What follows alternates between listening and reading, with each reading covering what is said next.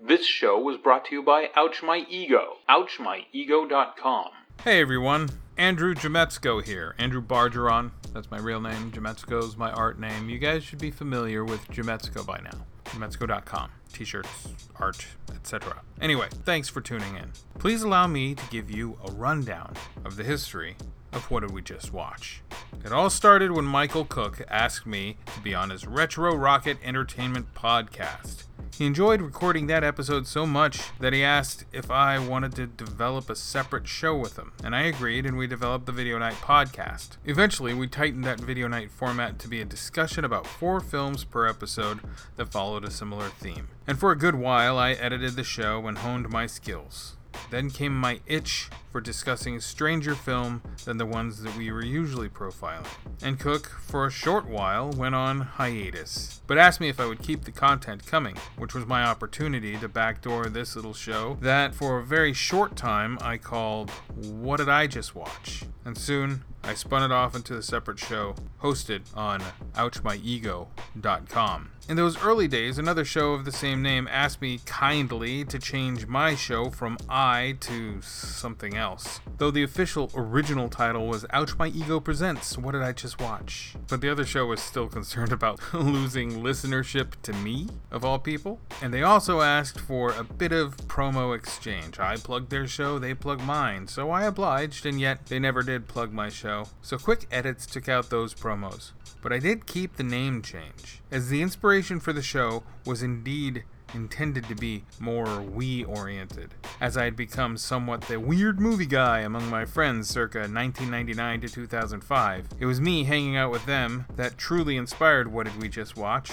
Kind of wanted to, for the world, recapture that sort of thing. Not in a nostalgia sort of way, but dang, it was just a whole heap load of fun hanging out with those guys watching weird movies. Eventually, one of those friends would become a show regular and a part-time co-host, John Bjorling. And among the guests who I so dearly wish to thank for their time and contribution are Rob Godinez, Manny Montejano, Travis Trapp, Ken Reed, Edward Cantu, my wife Elby, George Dean, Monica Torres, Michael Cook, PJ Finn, Justin Lohr, Liam O'Donnell, Mitch Ansara, Sean Robert, Eric Hall, Adriana Gober, The Mike, Dan Pullen, Stephanie Crawford, Tom Nix, Ron Nelson, Mike Delaney, Andrew Hawkins, Jay Alarie, and this final episode guest, Lauren Reed, who was another friend from that 99-2005 period, wherein I was the weirdo movie guy. Well, he was the weirdo music guy, and we got along like aces. And I am so pleased that he's joined me here for this very final episode of What Did We Just Watch? And be sure to stay till after the episode for a very special song that Lauren and I cooked up for you. Thanks for listening.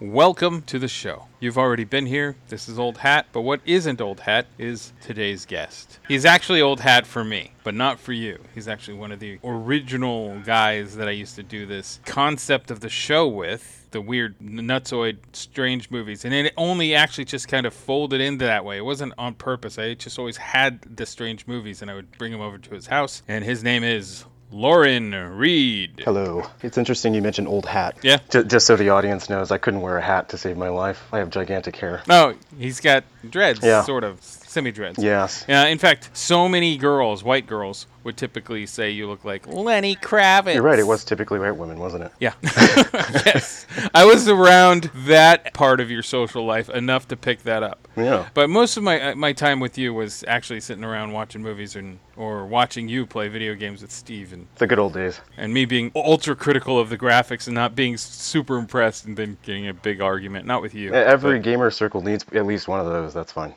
I don't see the big deal about graphics. There goes Big Deal Andrew. Anyway.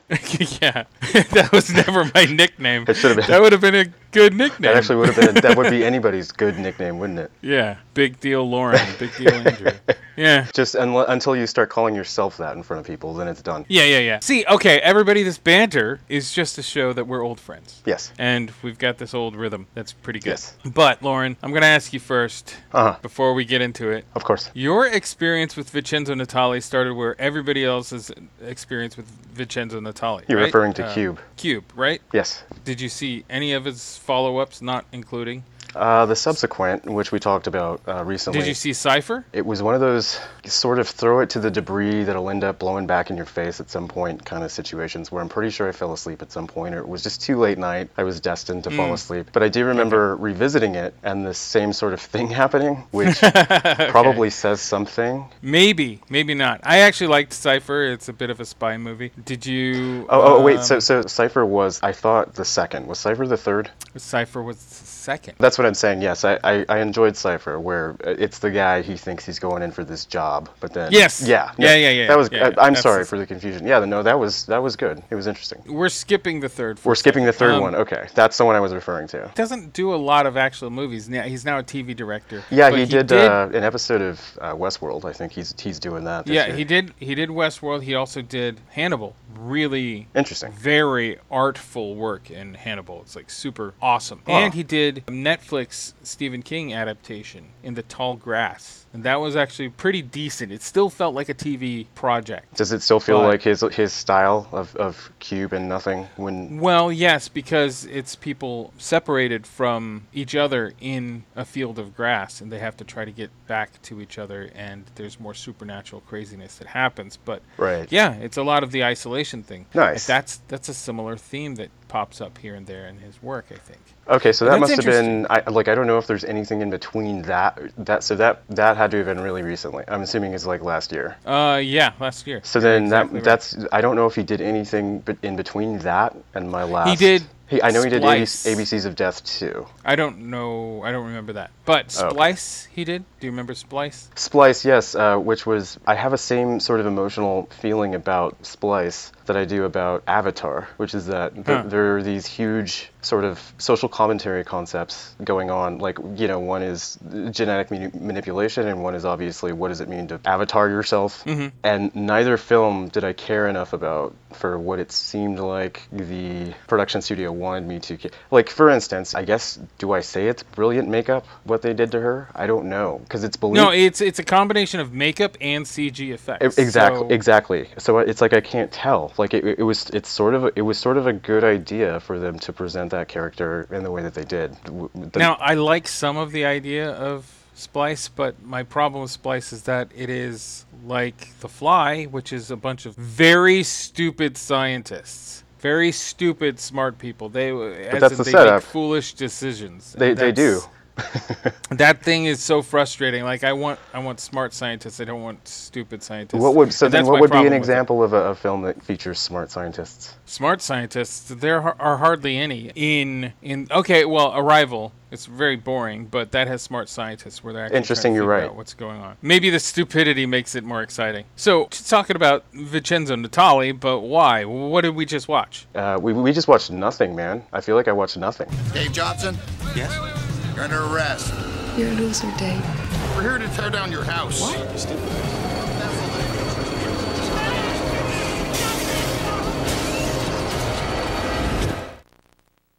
What the hell's going on? What is it?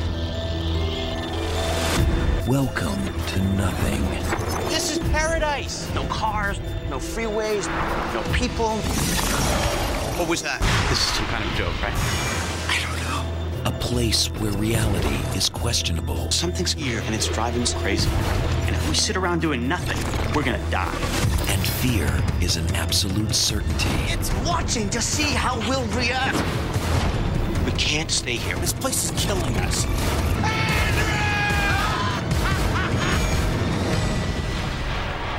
Don't you see? It's us. It's you and me. We're dead. We're the ones who are dead. Andrew! We can't be dead. We have cable. We did watch Nothing. We did, exactly. Nothing from 2003. 2003, it's been that long, yeah.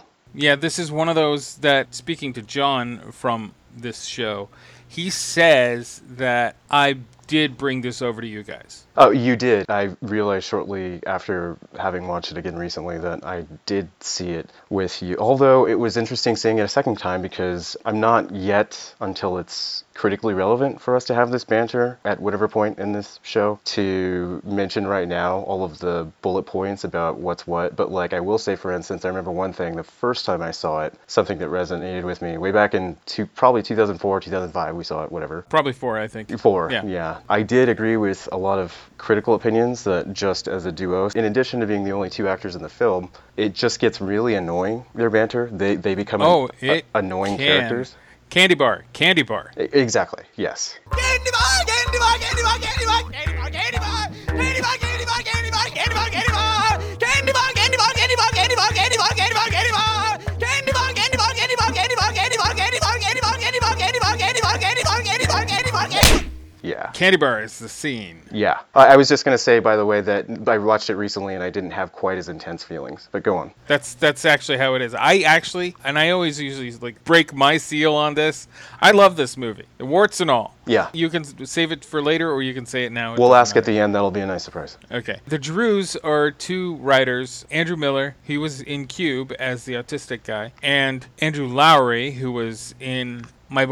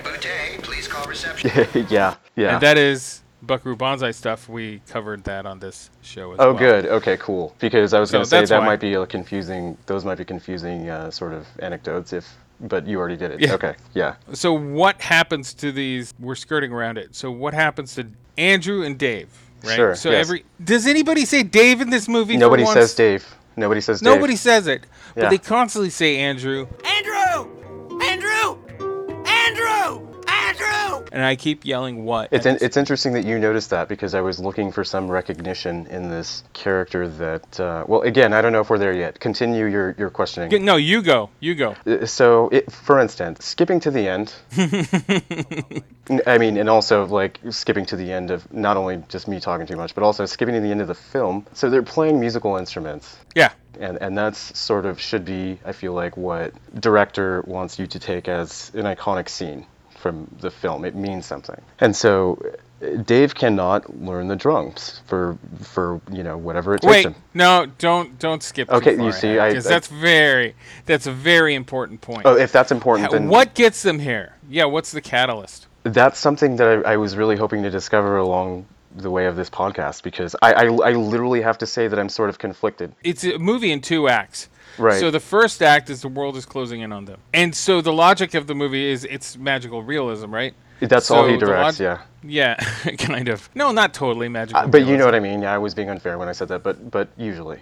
The 2 best friends, are they even best friends? No, not really. But Right. they live together. Right. One guy is a lout, and he uses the other guy, and the other guy is a shut-in who's afraid of everything. Yes. And they do have their own personal stories that they need to go on, and they actually do have them, but one is still kind of terrible, and the other one actually... You know that Batman thing that he says, you're a hero and you live long enough to see yourself become a villain? Yes. That theme is a little bit in this, but with the shut-in character. I get that, but they didn't have the badassery sort of fall go-to that Batman did, which was that you get to hit that hard curb first if your parents die, and so you have to start out rugged. Well, I don't know if... Well, he's a shut-in, so I think he doesn't have parents or whatever. I don't know their backstory. It would know have how been they- nice to have seen that, I guess, is the one thing I think that was missing from the film in a narrative perspective. I know that how they created it. Okay. Vincenzo Natali took both Andrew Miller and Dave Hewlett up to a cabin in Ojai. So that's what it looks like up there, huh? No. You've been to Ojai, haven't you? I don't know. It probably looked like nothing to me. Upper desert, lower desert, whatever in California. Anyway, Probably. Southern California, but it's a high desert. Anyway. Oh, yeah, okay, yeah. So he's in a cabin up there doing some workshopping. So they did the first workshop and they just improvised this whole concept. So they wrote a 6-page treatment for it. And once they got that 6-page treatment greenlit, they workshopped it some more. And during that workshop process, I think they sent it to the Drews. And then after both of the Drews, they worked on the script and they hammered out a bunch of points. And then they shot it with a video camera. Yeah. And blocked it and did all that stuff, like without any of the what you might think. There's like a little sitcom set that they used. Okay. And they just did it really like a previs for special effects movies. Right. With the actors. So it was literally just them, even more than we get to see. It's just them. Yeah. And so you get this version of the film, and so they did this movie 3 times. What, you mean from start to finish? And so during the improvising acting, they get their treatment. That's movie 1. Movie 2 is after they get the script, they do that also with some more improv acting, seeing how the scenes might work. And they shoot it all. And then the third time that they do it is the final time. Gotcha. With a tightened up script. The stuff that didn't work in the second version is cut out, and so on. Gotcha. So it's these 2 dudes. The walls close in on them rather early in the story. They run and retreat into their house. What do you think about their house first? There's some definitely sort of allegory going on there. I mean, even if you were a super breaky downy kind of person, like I tend to be too often, and thank goodness I tend to leave it to myself and not broadcast it. The house is a half house. If you look at it geometrically, it's literally a half house. Yeah. And they are at several points in the movie fighting over, sort of whose house space it is based on what they think they've given. Like, you were hard to live with and I had to take care of you, but it's my house and I paid the money part of it and I didn't charge you rent. Yeah, but this, yeah, but that. And so it's almost like their banter is the house is what's important, and then maybe the mistake over the course of time, which we're not there yet, but the mistake they made was that it was about the house and not them. Yeah. Right. That's the best I can answer that, I guess.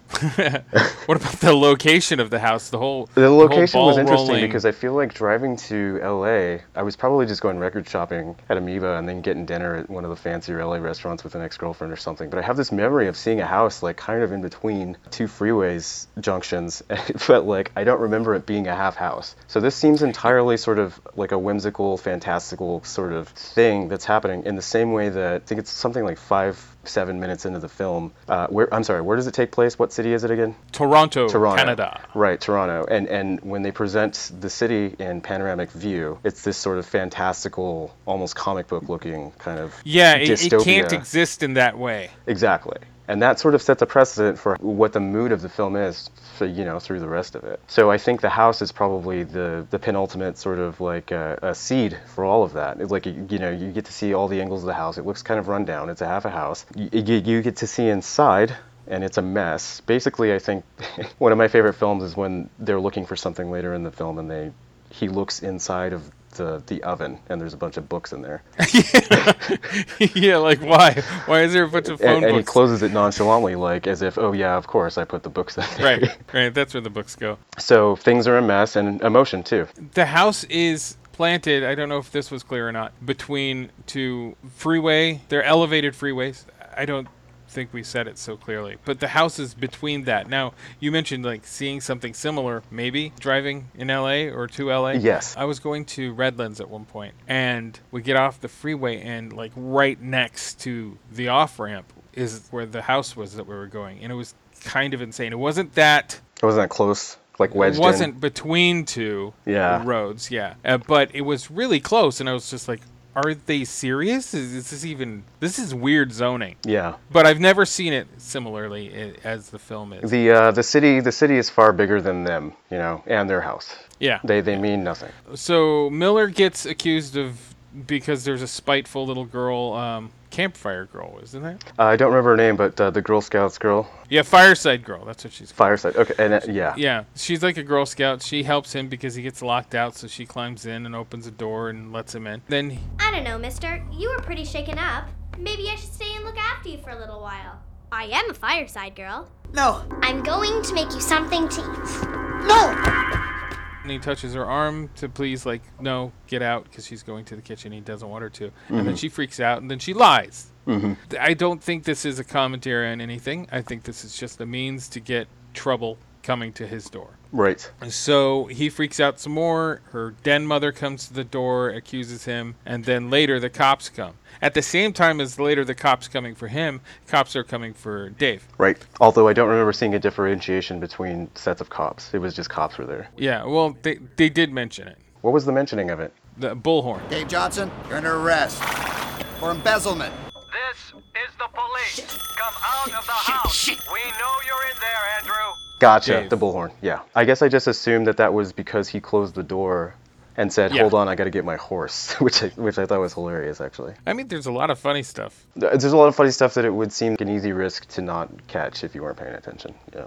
So they both are freaking out because the cops are coming for Dave for embezzlement. There's some brief story about some lady taking advantage of him. Yeah. The major theme in this is friendship, but it's a very interesting and strange bit of friendship. I will say that it is proclaimed to be a film about friendship, but we'll get into that. Yeah, because I don't really have, I have had a friend that was very problematic. I've had several. So it could be accurate. Okay, gotcha. In someone else's life spectrum. Yeah. I mean, it's all whimsical and fanciful. But it's also not so whimsical to a degree that I understand that it's whimsy, to where I understand it and like it so much inherently, like something like Punch Drunk Love, that I'm still left a little bit confused. Okay, no, the confusion is, what I really like, and I've been saying this about movies a lot lately, I like a movie that gives you something to try to figure out, that has something to offer you, that isn't just empty, it's a trade-off. banal stuff. Yeah. This movie does have its faults, and some of it seems like, I've seen it a few times now. It asks a lot of the audience. That it doesn't seem, yes, it does ask a lot of the audience, but it doesn't seem like, what's the point anymore? Like the first time, I'm with you, what's the point? Right. Second time and subsequent viewings, it's much less what's the point, and there's a lot more subtleties come through. I agree. It may have been where I was at the time in my life, that, like I said, the first viewing, where maybe I actually just appreciate it a little bit more now, having seen it recently. This happens a lot. Yes. This happens a lot. There's a movie, The Box. Did you ever see The Box? I'm not sure. What's in the box? It's a button. You press the button and it kills somebody. But ooh, sounds like after you press the button, and it's a Twilight Zone episode too. Oh. A short story. Was it based on the Twilight Zone episode? It was based on a short story by Richard Matheson. Gotcha. Okay. And then that was published in a Playboy magazine. And then I'll have to hunt that one down for the articles. for the short story. Yeah, for that one. By Richard Matheson. Nice. And then it was turned into a Twilight Zone episode. Then it was remade in 1985 as a Twilight Zone episode, and then it was remade and expanded into a also different story than that concept of press the button, you get your wish, but you also kill somebody you don't know. Sounds like Lullaby, Jack Palahniuk. I don't think I've read that. But anyway, yeah. I hated that movie the first time I saw it. I hated it. I hated so many things about it. And then I got an itch to watch it again, and I loved it. And the love has not stopped, because I've seen it, I do believe, 2 or 3 times. No, about 2 times after that love watch, and I still love it. Nice. So you're finding the dynamic and the duality of perspective based on, I wouldn't say necessarily age, but just, where you are versus where you were. Yeah. What you're willing to accept. I think that means evolving. That's cool. I mean, in my mind, at least. The other major actor, is Cameron Diaz, and her accent is the thing that I really didn't like the first time. I'm really critical on accents. That's interesting you say that, because a big name person like that, I was thinking about how Lucy Liu was in that Cube film. Oh. And no, she was not Cube, Cypher. Cypher, yeah. But either way, I was just thinking that her presence was sort of just lackluster there. I want to watch it again. I do too. I like it. Yeah. I like it too, but I just remember, I don't know if, I haven't seen it since I watched it that time, you know? Okay. And I have it, but I haven't seen it since I watched. Mind you, I said not necessarily her performance, just like why Lucy Liu. It kind of threw me out of the loop of. Oh right, could be anybody. Right, exactly. But isn't that what we want of any actors? Could be anybody. Could be anybody. I think that maybe that's really what we want. But anyway, Andrew and Dave. Yeah. This is like a Freaky Friday situation, right? Where both of the characters have this moment where they wish something at the same time, and then it happens, but they don't switch places. It's almost more like an Erie, Indiana situation, but yeah. Oh yeah, I suppose so. But the context, you're spot on, yeah. But where the 2 kids are involved in a thing that only they're aware of. Exactly. Yeah, Erie, Indiana. Yeah. So these guys, they open the door because there's no more cacophony outside. And it's Pandora's Box. And it's not just Pandora's Box, it's just blank. This movie could have been called Blank. Well, I was just going to say Pandora's Box, it turns out, is really boring. The movie could have been called Boring, and it might have gotten more sales. I don't know. What? I'm not saying I think it was boring. I'm saying that when audience is presented with the thought of maybe in their own personal lives, if they ended up in a space like that, they would be more freaked out about living in that universe than living in one with people. Let's be clear. Yeah. With our audience here. Yes. All right. They open the door and they have a little bit of a front lawn. They are in their house. Beyond the front lawn and beyond the perimeter of their house is blank white. Correct. AKA nothing. And also, just to be clear with the audience, that is exactly, though, how you described. They have a little bit of a front lawn, whatever. That's how it looks before the house is in that space. Right, but the rest of the world. But the rest of the world is gravel, white when they end up. Yes. Overpass and a weird Toronto. Correct. And puddles of gook that are just so disgusting. And Dave steps in them like twice, and it's just like the worst. The puddles of gook happen in the real world, though, right? Yes, they do. Right. There's no real messiness in this. In the blank space. Yeah. I'm realizing now how stupid it sounds to try to talk about this film. It's cool. It's cool. It is actually kind of cool. Okay. Look, John has had me talk about Repo, the genetic opera. Uh-huh. So, I mean, that would be a hard one. This is very difficult. Yeah. Like, do you go, I liked this opera, weird random insert opera segment, and not... No, I have just no go idea. back and listen. Yeah. Dude, just go back and listen to it. You'll hear it. It's kind of comical. Okay, I will. And I guess just to rewind a little bit on your opening up the premise and everything. So we do start out with that, I said Girl Scout, you said... The police. Oh, they're also trying to knock down the house, too. That's the other thing. And they're also good. Yeah, see, good you remember that. So one thing, audience, is that, person with manic anxiety disorder, he's afraid to leave his house. He goes to take out his trash after his roommate leaves him, because it was typically his roommate's job to take out the trash, since he could not himself leave the house without feeling anxiety. His friend decides he's going to go live with his girlfriend, so now he has to take out the trash. He goes to try to take out the trash, and his door door closes behind him, leaving him in a complete and utter mess, at which point say again, Andrew, not Girl Scout, but... Fireside Girl. Fireside Girl. And so she shows up, and she's really gung-ho about her presence, and I still can't quite understand why. But I think, I mean, obviously, for the sake of moving... She's a suck-up. It's one of those sort of... Is that what they're trying to do about her personality? The little girl, it's just a footnote, and like I said, she's there to cause trouble as far as the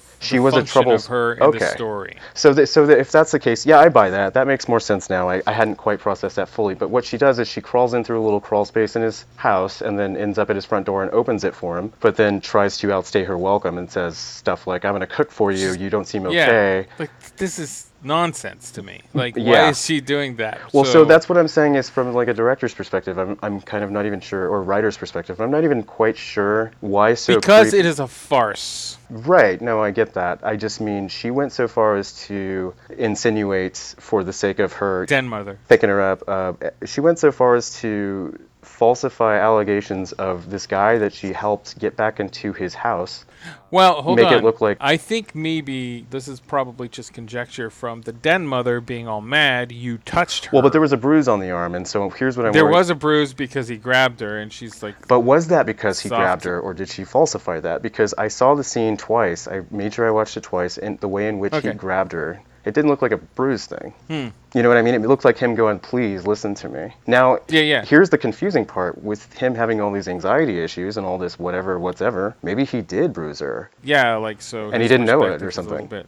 Right. Yeah, that's entirely possible. So, everything that we said previously happens, and then they just realize that they're in nothing. Right. And then they try to do the scientific method of figuring it out. Right, which is also basically the premise for Cube. Yeah, it really is a little bit. Yeah. So there's this really cool shot of them dressed up in tinfoil protective gear, and it's samurai silly sword looking. But the shot starts with the items up close to the camera, and they're walking off into the distance. Those items are all jumbo items. Yes. I mean, stuff I have can in my tell, closet. But it's like a giant crayon. Pretty much. That's a good way of It's a giant mitt in a ball or something, and they progressively get smaller as you go along. But it's all supposed to be a perspective thing. But remember Top Secret, when dude goes for the phone and the phone is in the foreground and he just picks up this enormous phone? Yeah. It's that gag, but without being a gag. It's just there to make the illusion. I love it. I like that part about it too, now that you put it that way. Yeah. Yeah, I think it's really creative, and they did a lot of work with the white. It's impossible to get rid of the white. Yeah. The shadows in white and like that. Which I might add might be, I'm wondering if for any other audience goers, I mean, even including the audience for this, but I'm just saying audience in general, if it was also maddening for them to watch. Because it's so blank? Because it's just so, I mean, recent stuff. Oh, like, I can't imagine watching this in a theater, because it would be so Oh, bright. no, I just mean in general, like, cinematically for them to sit in front of and watch, if maybe, like, if you go on, wherever you go, if you read user reviews or comments, you're going to see something about it just being unbearable, like from someone. And I'm wondering if part of it is the same thing that only recent research has shown, which is like, when you and I grew up going to school, it was totally fine. We should just stare at white paper all day and write on it. But turns out that's not necessarily, that causes emotional feelings of discomfort and anxiety. And then there's some tie-ins to that, and one of the characters in it all being about anxiety also later, which I won't ruin right now. So I'm just wondering if that was intentional, because the color could have been of nothing, could have been any color, Could have been any color. Yeah. I wonder, I listened to the commentary too, and they didn't really talk about like it being oppressive, but I'm gonna put it there.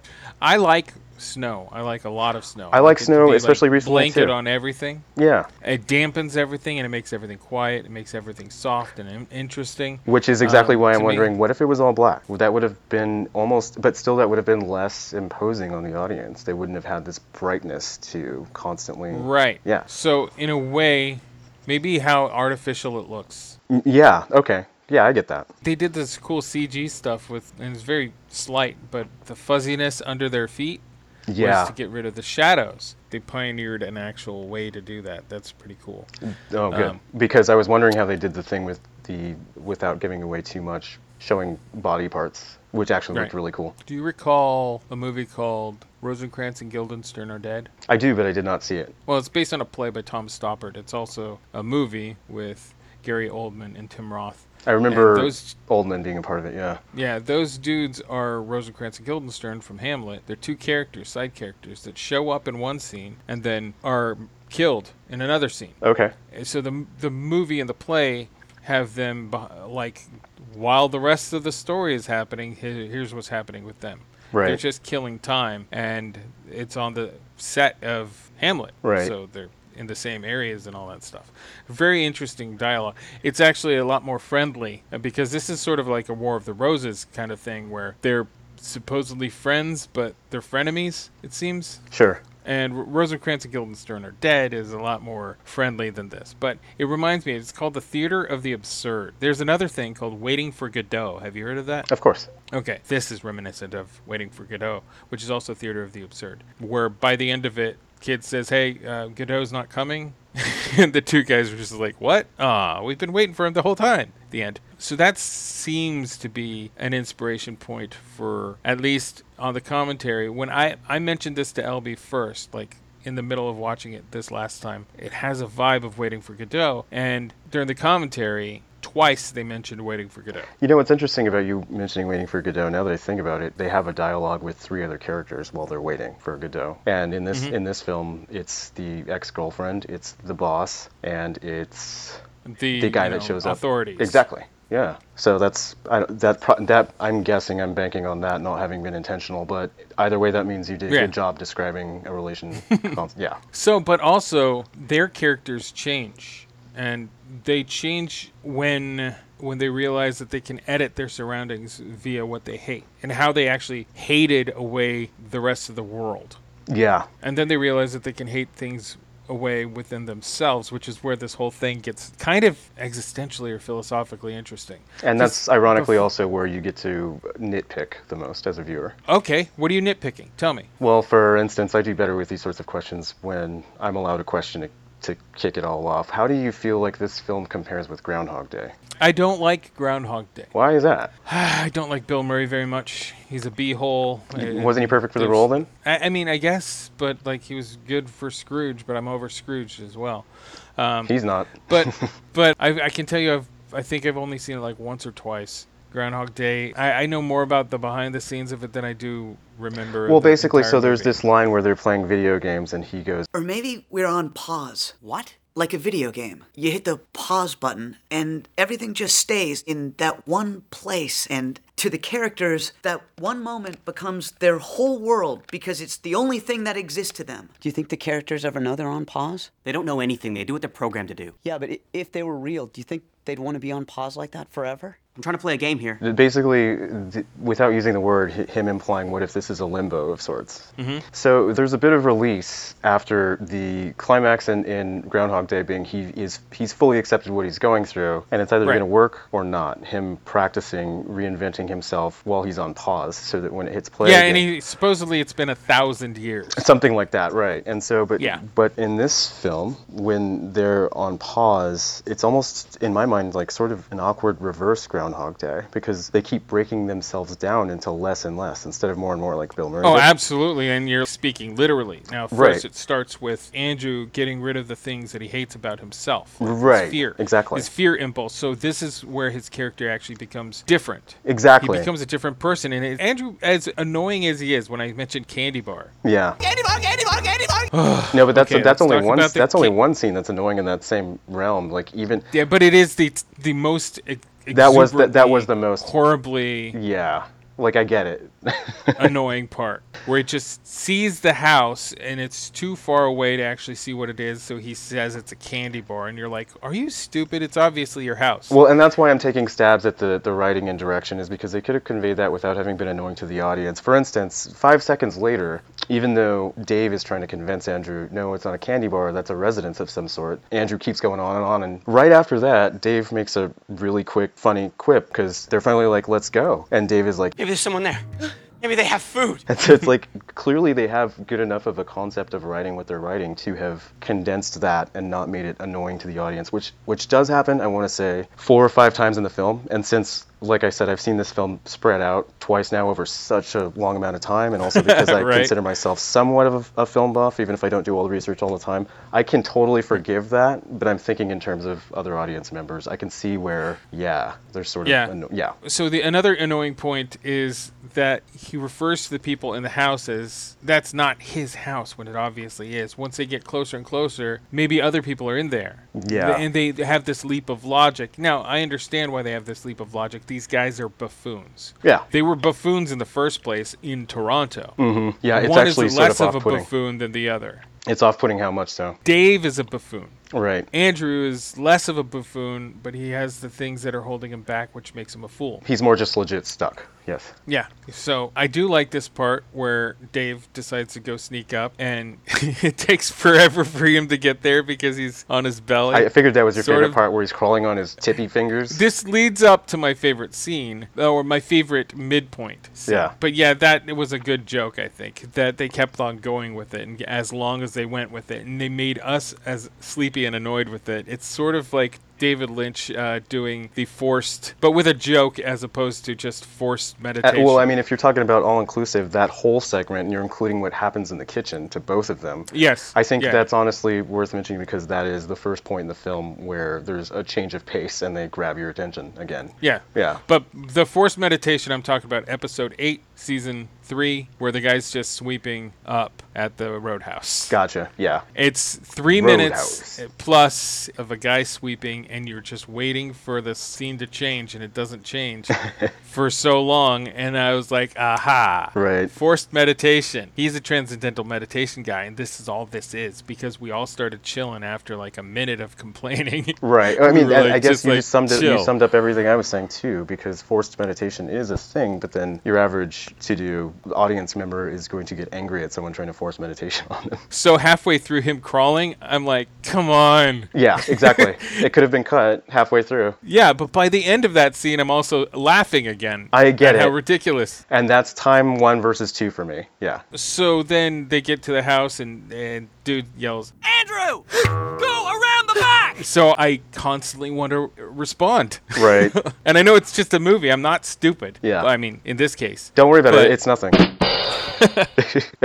So Andrew runs in, meets him in there, and then he looks over across the counter in the background, and there's a trail of blood, and then there's Dave killing Andrew. Sawing off his head with a saw. Yeah, it's a switcheroo because it happens 2 times. It happens to both of them in their respective dreams, implied at the same time, while they both fell asleep at the same time, even though Dave told Andrew not to fall asleep. So after Right. all this crawling on his tippy fingers and what He falls asleep he before falls he gets asleep into behind the the house house. himself. So I thought that was clever. Which is also a funny joke. It's a funny Yeah. joke if you can get through the monotony of it not being funny for a minute. So then it's the same thing. Each of them decapitates each other's dream version. Why not? Which, when they did test screenings for this, a lot of the test audiences were like, no, get rid of this. And they were like, no, we're not going to get rid of this. This is the culmination of their anxieties. Right. I have to imagine it was the same. This is a foreshadowing. You know, I didn't think about that when I first saw it. Yeah. It's a really important scene because this is what's happening in their subconscious. Right. And it's coming up. It's a cheap scene on the surface because it's a stupid dream sequence, and you could do anything you want in dream sequences. But this is also a movie that does crazy things in its own logic. Right. So it almost seems like, why have it? Except it's there to show the psychology of the guys. Well, before the similarly psychology to is him dropping laid to bear. F-bombs twice in the film, which are totally out of context of the rest of the film. There's 2 F-bombs that he drops, and I found them refreshing, to be honest, because they were so out of context.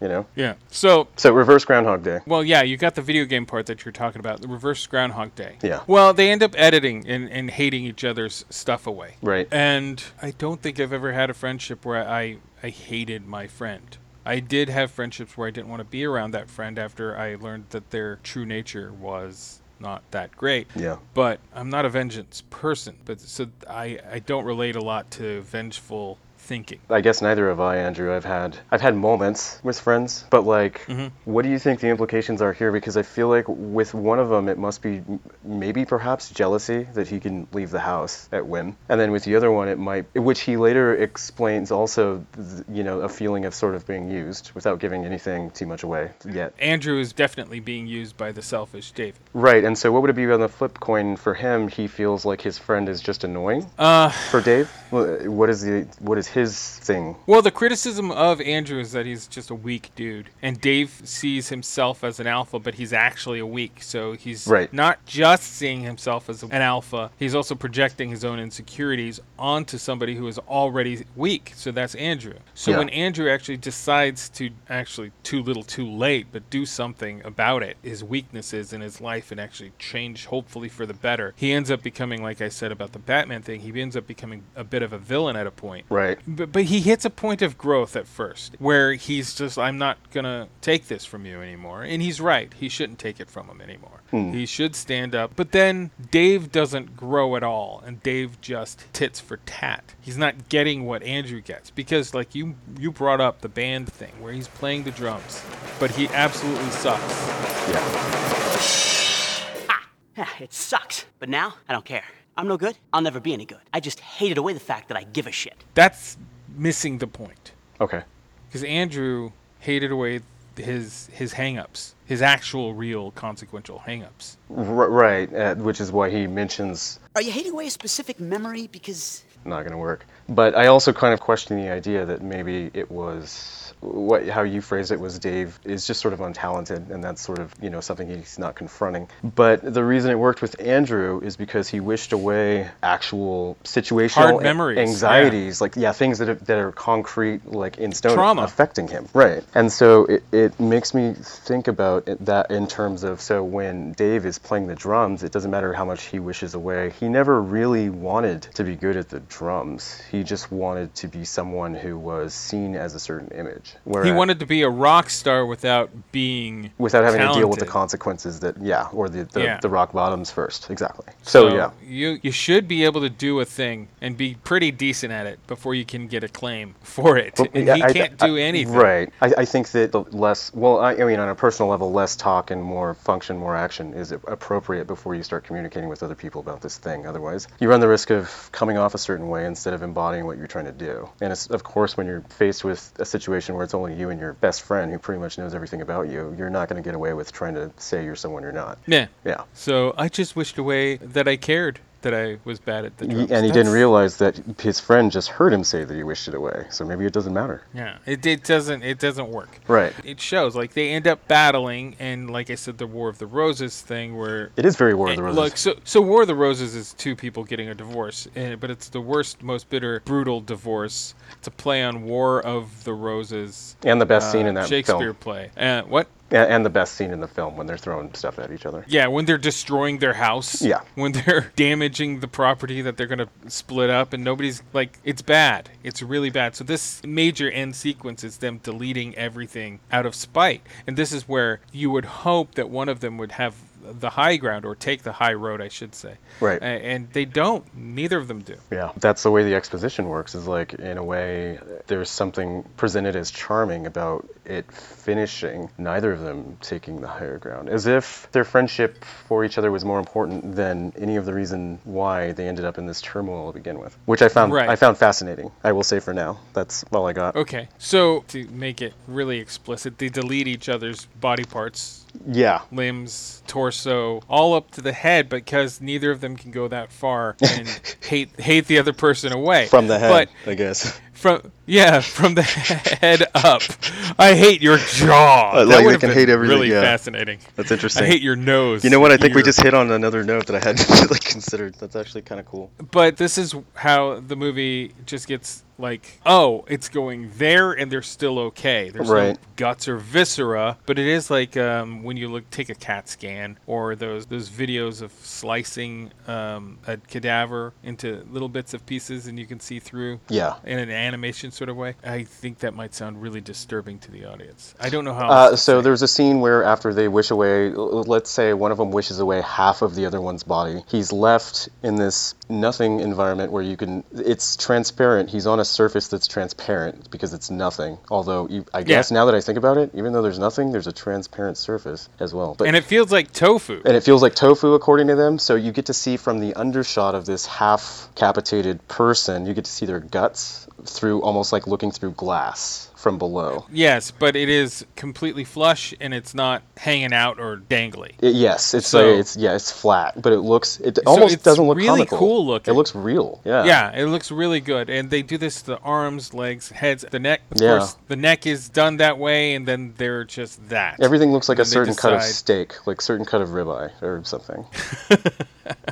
Maybe that's, you're talking about sampling pictures and digitizing them. Maybe they did actually do that with meat. It's possible. For this purpose. That's possible. It's really good special effects in this sequence. It is. Like, really good. Even the hand like, all the disappearing. stuff in the house, all that stuff Yeah. is just a joke because they don't show it. It's that whole, like, oh, yeah, well, your room's gone. Well, we don't see that the room's gone. It's They only edited do well. They do this one major part. All we hear is the noises going on Right. of things disappearing. And also, I like how they disappear because they disappear almost like it's different layers of paper. Just burned really quickly. Not burned, but like being animated, deleted. Well, I meant burned really quickly in a way that you can't actually see the burning. In the same way that, like, you're right about what you're saying. I agree, which is to say, even not having to show it because it's a lower budget flick, they use sound effects to that effect really well too. Right, because they showed the clock first when he just wishes time away, and the clock, each element of the clock that gets deleted, it deletes down to a nothing point. So if you play it backwards, it would grow into a clock from this one point. They were detailed about making each part disappear individually. Yeah. It's amazing. Yeah. But it has this sort of like a papercraft layer. I see what you mean now. to Exactly. it. Yes. I didn't know how to say it. I really like the design work. See, Vincenzo Natali is an illustrator. Yeah. And so I think he has this. This is why I like a lot of his stuff, because he has this very illustration design oriented ideas. And I really like his work, except for, honestly, Splint. I don't know what it's called. Not Splice? Splice. It's Splice. Right, you were commenting on my use of the makeup, which is basically to just split down the middle, yeah. Yeah. I mean, you were So- accidentally commenting on it, yeah. Right. So did you watch to the very end? Like I said, stay until after the credits are over.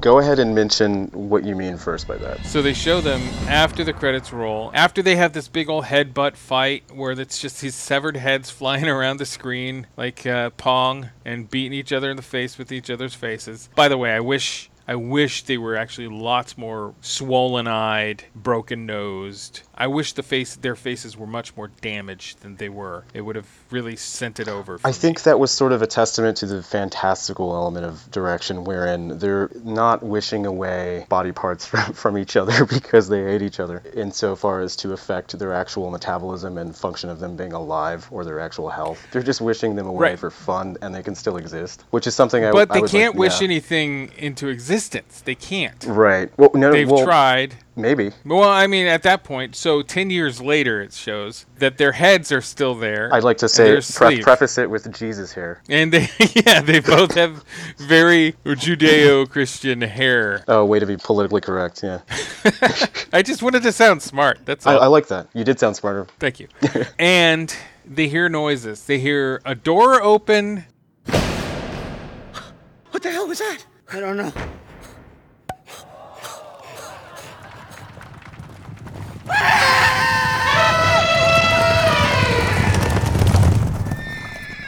Yeah. And we have nothing to go on except for them opening their eyes and going like, huh? Do you have What? Do you have a theory about? No, I don't. I do. Vincenzo was saying he would like to revisit the story just I to don't tell know. you what the elephant is about. How would he revisit But he it? has, I don't know how, but He says, specifically said the but he- elephant? yeah, just to clarify the elephant, but I'm not going to do it right now. Okay, That's what he said. I'm like, I'm not dang gonna it. do it right What- now. Like, it could yeah, be- like he knows why the elephant's there, but he's not going to say.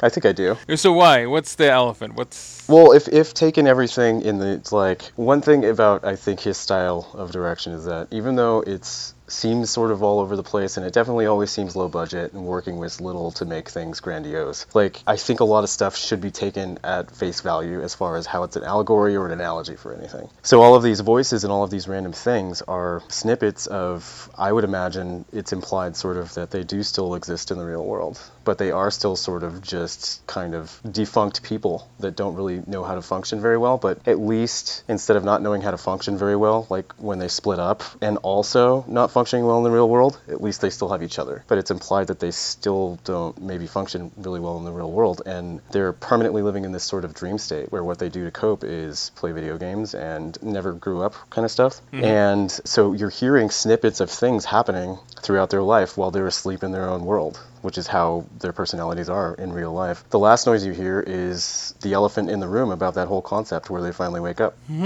Oh, you're getting so meta. Well, I just can't think of anything else it would mean. Oh, no, that's fine. Yeah. I don't mind. In fact, I delight in your meta. Excellent. So, there's a thing I want to ask if you noticed. Sure. First half of the movie, second half of the movie. Okay. Did you notice the camera work shifting, the difference? Yeah, but... Real world is handheld. I was going to say it was shifty in the beginning was the word I was going to use. It moves around. I was actually a little bit annoyed because I don't like indie movies that do a lot of close-ups and the wobbly close-ups. Yeah. And when they're in their house right before everything changes, the camera work is like NYPD Blue, where it's just wobbling around on David's face and wobbling around on It's not Andrew's quite face. that wobbly, but yes. Yeah, exactly. But that's just a style, and they decidedly did it that way. And once I listened to the commentary, I gave it to them because I don't like that camera work, especially when it comes to indie movies. I'm wondering if maybe any of that has to do with, however many shots between the first, second, third take it took for the beginning. They had room to play around with that. I read one critic's review online that something about it being interesting, especially since there are only 2 characters in the film. And I dispute that because there are multiple characters, but by and large, like 98% of the film is only 2 people. But there are other characters in the film. Yeah. And so, Yeah. but the thing is, like, the ruggedness that was maybe trying to be captured in the beginning or whatever. It was just the grittiness of the real world. It didn't, right, the grittiness is a better word. It didn't necessarily need to be filmed like that, but I'm wondering if also that happened because of the way that, however, takes were filmed, and also because the second half is just one set, so they have creative freedom. Well, the second half, they shot with Steadicam, dollies, all sorts of stuff like that. Really So planned creative out, editing smooth freedom. shots. So Yeah. it is decidedly done 2 different filmmaking styles. It's almost 2 different movies, actually. Right. My favorite scene visually is when they're playing video games and rejoicing and having fun. The camera's swirling around. It's the Michael Bay shot. Yeah. It's really cool. The camera's low, pointing up at them, and it's in a semicircle, and it just keeps going around. I remember that. It's a really cool sequence. It was interesting. I was annoyed at their reactions as gamers to gaming and figuring out which fighting game they were playing. So that game was created by 2 17-year-old guys just for this movie. Really? Yeah. It looked like parts of Tekken, and I don't remember. Yeah, well, it had Hollywood Hogan type character. Oh, on okay. there. So no wonder some stuff looked off. Yeah. So, Okay. they built this game probably from some sort of wirework internet birth thing. I don't know. Gotcha. Yeah, so it looked That's a me little bit like nitpicking Tekken. some stuff I didn't need to anyway, because the point of them playing games and having that relationship when they were doing it was not for someone to evaluate why are they pushing 80 buttons at once and they're only kicking. It was No, that's how I play, remember? But also, Remember? Andrew, I know that's how you play, but also it was to convey the emotion that they had while they were playing. Yeah. But yes, that's how I play, so don't played don't emotionally. criticize. Yes, I just stared at the controller and it didn't do anything. No, Sometimes I it button works, mashed man. like crazy. I button mashed like crazy. Yeah, sometimes it works. And I would always get everybody really frustrated when I won because they're like, "How?" And I would win like every third time, or so. It wasn't like always. I swear that's like 3 of my ex-girlfriends always picked Chun-Li in Street Fighter, and they had the same thing, and she just kicked me to death every time, no matter how advanced I was at the time. Yeah. Well, finally, as the final question, what do you think this actually says about friendship? Okay, so I'm going to try to wrap up everything that I felt into a very short, concise thing that also includes your question. What do I think it says about friendship? So, first of all, just to be funny, I want to say maybe sometimes friends, the phrasing, the saying, you don't know what you're in from your perspective. Outsiders might see it, but you don't know kind of what you get it, right? Mm-hmm. Is there at all an implication when the last shot, not counting the post-credit shot, just the last shot of the actual film, the last shot is the turtle walking up and then looking up into the air after they disappear as just heads. I'm wondering if the fault of the whole thing was the turtle all along, wishing that they would just get over it and be friends. In the commentary, they were calling that turtle a bastard. So I mean, the turtle was clearly verbally abused. they were like, that turtle's a jerk. They're just goofing, but that's jerk. pretty funny that you bring that up. Yeah. You know, already compared it to Groundhog Day, which was a fundamental theme that I had. We talked about that. But wondering if do you think there was actually a resolution in the end when, just for audience summary's sake, they end up just being two heads at the end and they bounce off. And my thoughts on that are all over the place. I'm not going to get into all of them because when they get into a head battle and their heads start bouncing around and they collide with each other, so far in the film we're only told that they can wish away things. They can't wish for things to actually happen. So does that mean in order to make their heads bounce, they wished that they didn't have the ability to make their heads bounce even though they're just heads? Which means, do they all of a sudden have superpowers finally? It could go on forever. We don't know. Let's not get into that. But do you think that because the final scene is them sort of having this whimsical fun time about almost like being in Chuck E. Cheese, even though they're just heads, like, oh, what was the last line? It was like, You know, this really isn't so bad. I always felt sort of let down by my body. Huh. You know, believe it or not, so did I.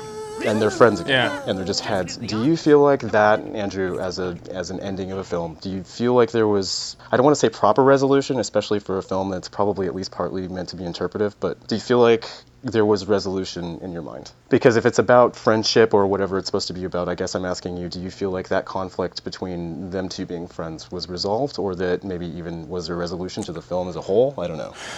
Well, I still think Dave's a jerk. Yeah. But in the point where Andrew became a villain, he met Dave on Dave's playing field. However you say, I don't know sports. Playing grounds. Actually, Playing that's more ground. apt. That's more apt for the film we're talking about. Yeah. So he met him where he was, played at his own level. I mean, I guess they're as good of friends as you can hope for, and they realize that they are the only people that they have, so they're kind of stuck with each other. So there's a sort of pragmatism to it, but also like there's history there too, and there were good times. Yeah. So why bother with the whole hating each other away thing anymore? So I get that. There is a bit of a resolution, but it's a lot of resigning. Yeah. It's not a jubilant thing. It's like a shrug, like, oh, like we're kind of stupid. Look what we did. We don't have arms. We don't have legs. Right. You know? Well, and see, that's why at some point my brain sort of hurt, and then that's also why I realized I was probably thinking too deeply about what the point was. Like, for instance, why didn't they just hate the fact that they weren't back in the real world under circumstances that they enjoyed? And the answer is that's maybe sort of impossible for what the point of the film was trying to get at. It's also they're not that clever. Well, but I think also to that note is what I'm saying is at the end, Andrew starts getting more clever. He starts saying things like, yeah, I know you just erased that memory that you hate me for who I am right now, but I don't want to erase mine. I want to remember because it's important to me. Yeah. And so in that way, sort of like how the ending goes, Andrew ends up winning at the video games in the end, and it seems like Dave is pretty helpless to it. Like he's just not going to win, and that's the lesson that he needed to learn because Andrew ends up following up with, also. So there's only resolution with Andrew. There's none with Dave. I sort of feel that way until, I guess maybe that's what we need to learn about his character. He is that vapid enough character. He's still valuable to humankind insofar as needing a psychiatrist or needing to be having a friend or psychoanalyzed, but he's the kind of character that doesn't necessarily even, he never needed that. Like the thing that was bothering him maybe was that he thought he had a leg up in life and then he was going to get ahead, and he thought that was a shortcut, just having some girlfriend who ended up taking advantage of him the whole time when he wasn't appreciating what he already had. Yeah. So that's why now that we're able to talk about the music scene, that was interesting to me is I was wondering, what is it that prevents Dave from ever, because he does like 3 takes of the drums and he still can't wish away enough to be able to play the drums well. And then I thought about it, like maybe that's his version, like Andrew says, no, I don't want to forget. Maybe that is his version of, I don't want to forget that I suck at the drums. I want to actually start being who I am. Because right after that, he says, it just occurred to me, we're doing all this stupid stuff, even though we've been friends for so long. Let's just do that. And so maybe he is sort of starting to come around in that way. So to answer your question in the long run, because all that stuff is interpretive, depending on, audience members, etc. Phrase the question for me again, how you did, Andrew. What does the film say about friendship, you said?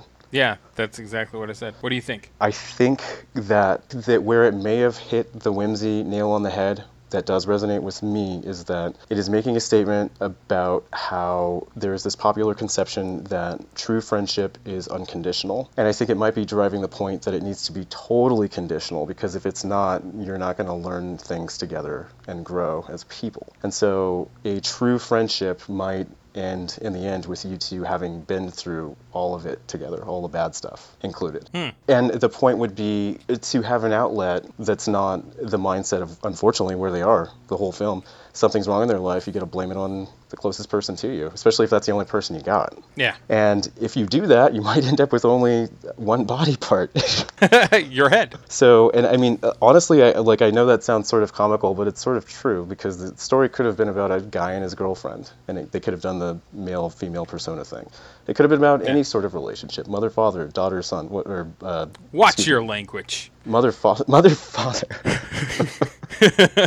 I like that, because that's actually something I say a lot when I don't want to curse, and you just caught me doing it accidentally, like out in the wild. So ultimately, I think I sort of fail to see enough that it's almost like I wanted to see resolution in them too. It sort of seemed like the resolution was for them to end the film in the same way that the film sort of climaxes, which is that they realize they can kind of do anything, and they're having fun even just looking at bouncing balls in the middle of nothing. And the resolution ends up being the exact same thing. So it's basically, I guess, my take on it is, if you accept these characters for their vapid accepting of anything in the real world, then there was a total resolution, because they finally came to this sort of understanding together that they need so little, including most of their own bodies, in order to remain friends. I guess the problem I have with that story, just as a straight up story, is that it doesn't fix their real world problems, which caused that whole thing in the first place. Now, is there real world, even a real world, or is this thing a full replacement? We don't have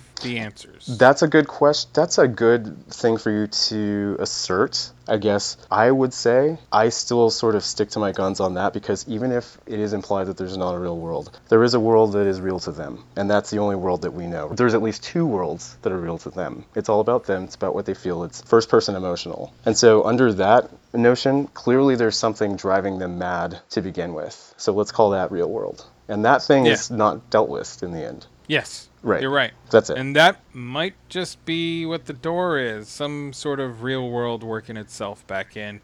With the door, the ball, the crowd, and the elephant. Yes. And the elephant. So that's a good tie. That's a good tie together. Yeah, that's pretty much it. That's how yep. So, Lauren, would you recommend this film? Absolutely. To I anyone? Think. Yeah. On a scale of maybe you, most people, and everyone, I would say most people. There are going to be people... cool. Yeah, I would recommend it to most people. I mean, I would say that a lot of people just have this really sort of strict, particular taste about what they watch, and you're going to be able to find out just by watching the trailer if that's your jam or not. If it's not, don't waste your time. But I would say most people, even if it's people that, it kind of frustrates them to sit through, just do it. Because there is the spark of something about this film that you should see it with a friend. Yeah. And then talk about it, which is what we just did. Yeah. Right. Well, thank you very much, Lauren. I very much appreciate your opinion. I appreciate yours as well. It's been a long time coming, too. I agree. Well done. Thank you, everybody. Good night. Go ahead and say good night, Lauren. Oh, good night, Lauren.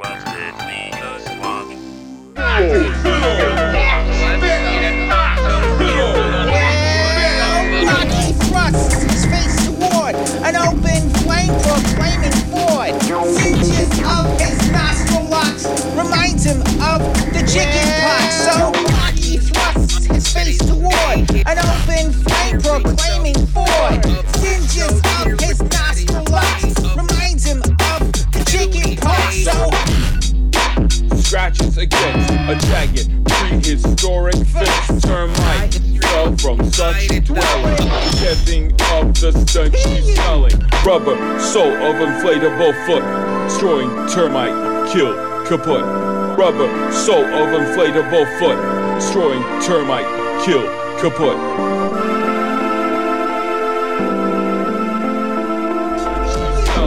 Rubber sole of inflatable foot.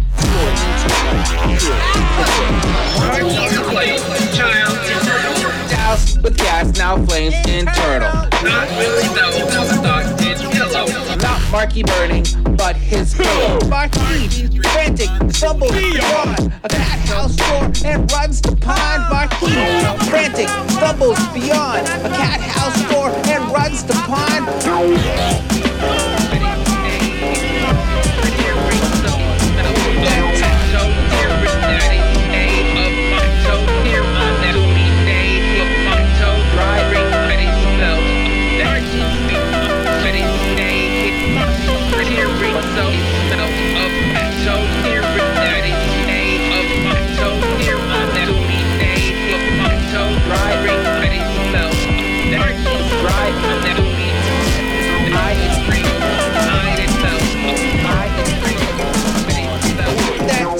A toad on a wood. He fight. Oh well, he could. That Toad croaked. Soon he felt a mossy string on that he smelt.